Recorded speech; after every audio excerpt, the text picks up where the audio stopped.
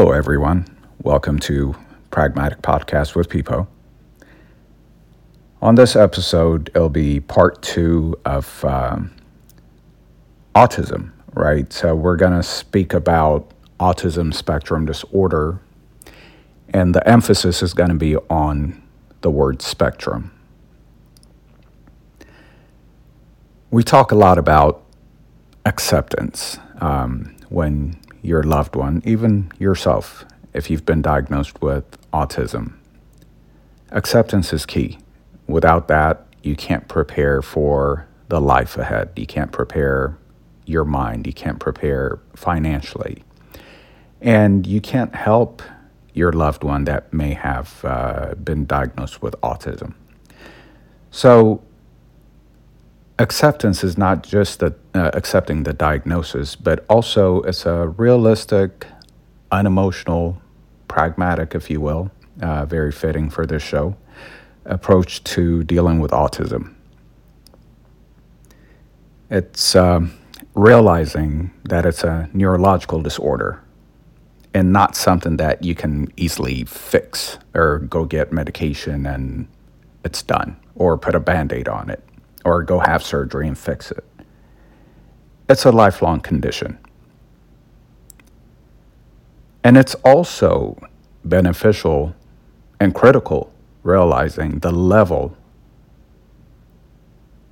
in which within that spectrum you're in, or your loved one. So unfortunately, a lot of folks that have been impacted by autism have that kitchen sink approach where you put everything in and just kind of deal with it as you go. And that could be draining. It could be counterproductive. Why do I say that, right? Let's just say you've had a long day at work. You come home and you have even more things to do. So would you continue to add things to do? Although you're coming to the end of the day, you already have a lot on your plate. You wouldn't, right? So why do we approach autism in that manner? So you'll hear a lot, and a lot of it is out of care, out of desperation, wanting to help your loved one, be it they're an adult or a child with autism. So you hear about all these success stories, right? Someone did speech therapy or physical therapy, and look at them now, they're going to college. Well, jot this down. Their success is not your failure. Again, their success is not your failure. Autism is very, very broad. You could have someone that's very high functioning, possibly even a CEO of a company, a Fortune 500 company, while yet you have another one that's barely able to walk or eat. You may have one with some speech impairment where they go to speech therapy, and it helps them. While you may have another that can barely utter a single word.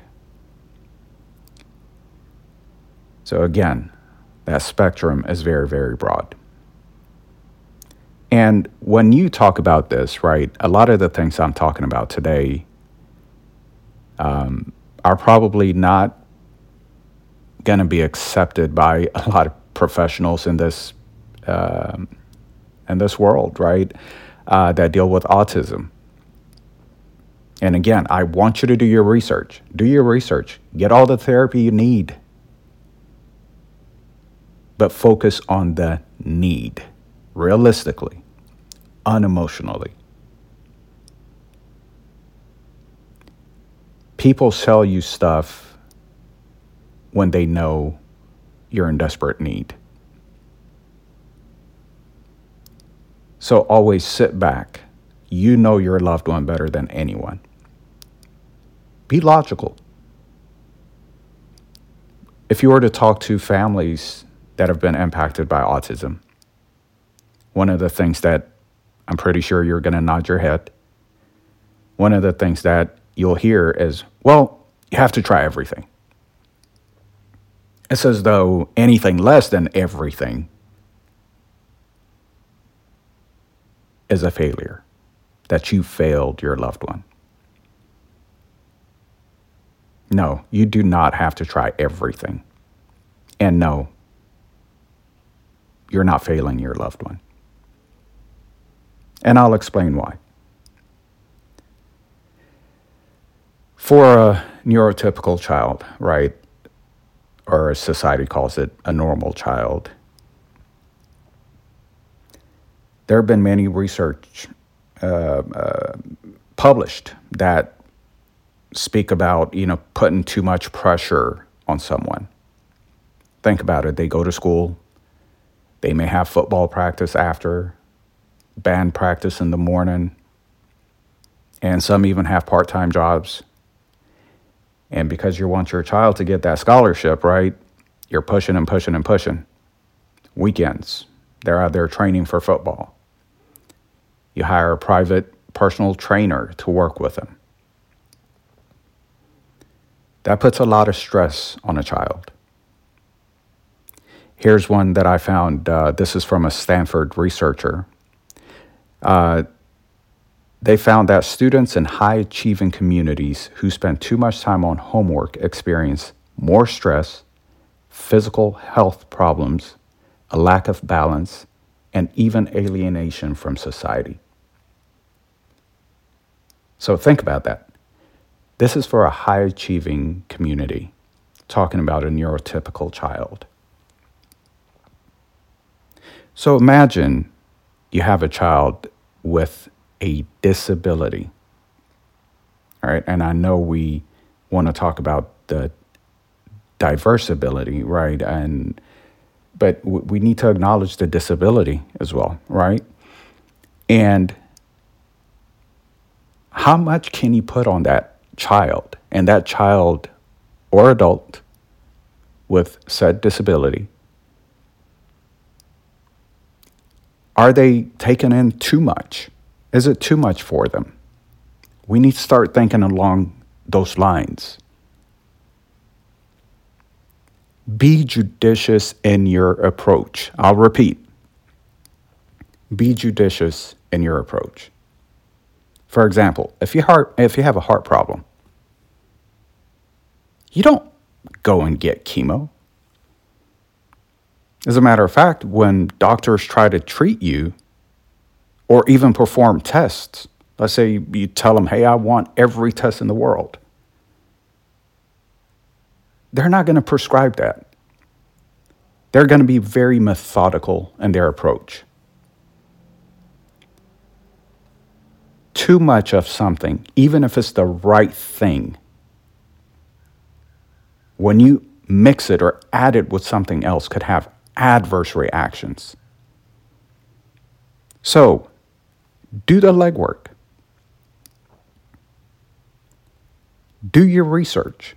I'm a firm believer in research. And then question that research. Do research on the research. But above all, know your loved one's condition and their ability. What can they do, right? And that's going to help you because everyone has an ability. It may not be what you expect or what the norm is, but everyone has an ability to open your eyes, talk, walk. And that'll help you build. That'll identify what you can build on.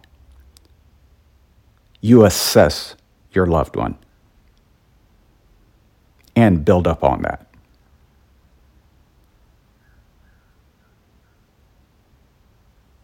So don't use your loved one's disability as the starting point.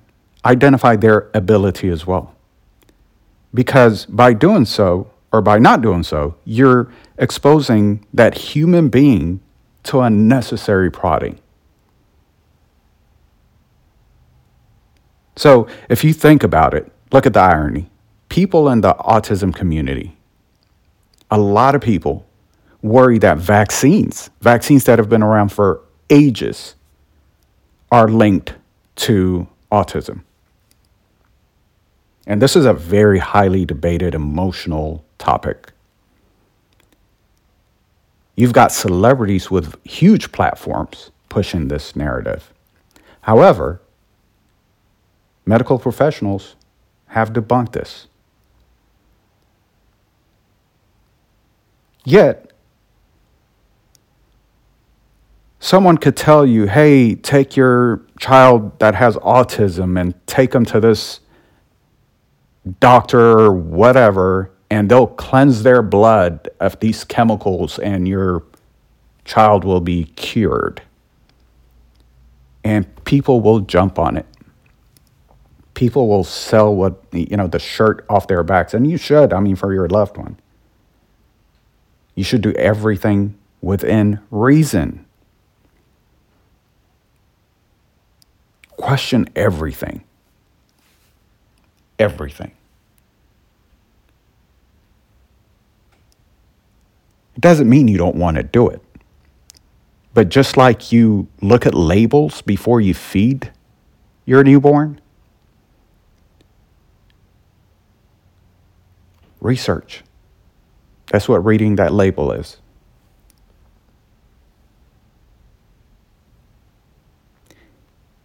Use your resources for good.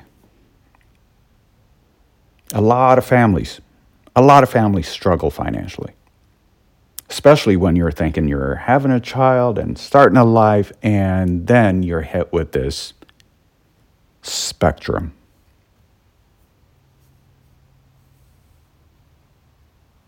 So use your money wisely.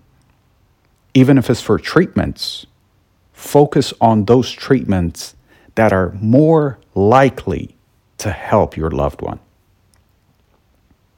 Just because you spend a lot of money doesn't mean you care more. Yes, I understand it takes time to research. I understand it's scary. You could be sad, emotional. Check that. Check that at the door. Be pragmatic. Think about it. If you have an 8-ounce cup, and because you love your child so much, you're going to continue to fill it with water. You're just letting the water run. What happens after that 8 ounce is met? It spills over. So if you think you need more than 8 ounces, get the necessary size. But also, remember, there's a thing called water intoxication, right?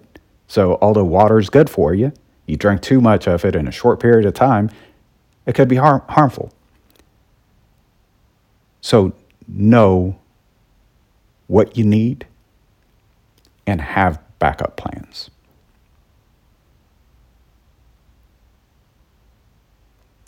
Which leads me to emotional well-being.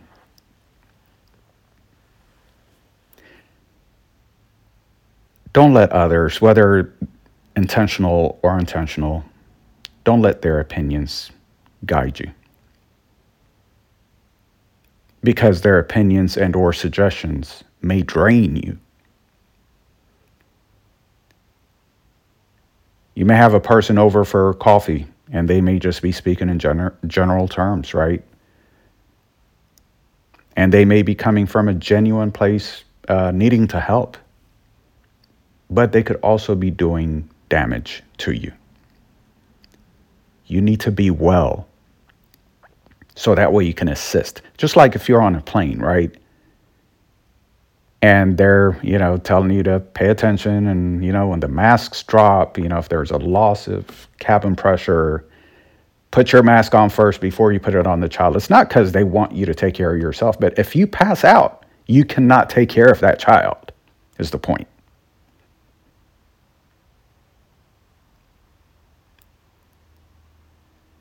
So, get your mind prepared, and that'll help with the physical preparation. Then, financially, pay attention to this last part. Financially, not just while you're alive, but after you're gone. Just imagine how much it'll cost to care. As I wrap up this episode, I want to cap it off with the financial matters. So, just as though you would plan for college, marriage, buying a new home, plan for this. Try to forecast how long your loved one will live after you're gone. Adjust for cost of living, and not only save up, but have a backup plan such as life insurance. Have all the legal paperwork completed. Individuals designated. Not only will this benefit your loved one, but it'll give you a peace of mind.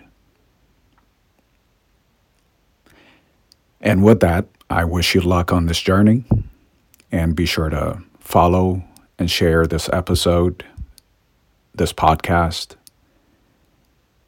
and we'll talk soon. Have a great day.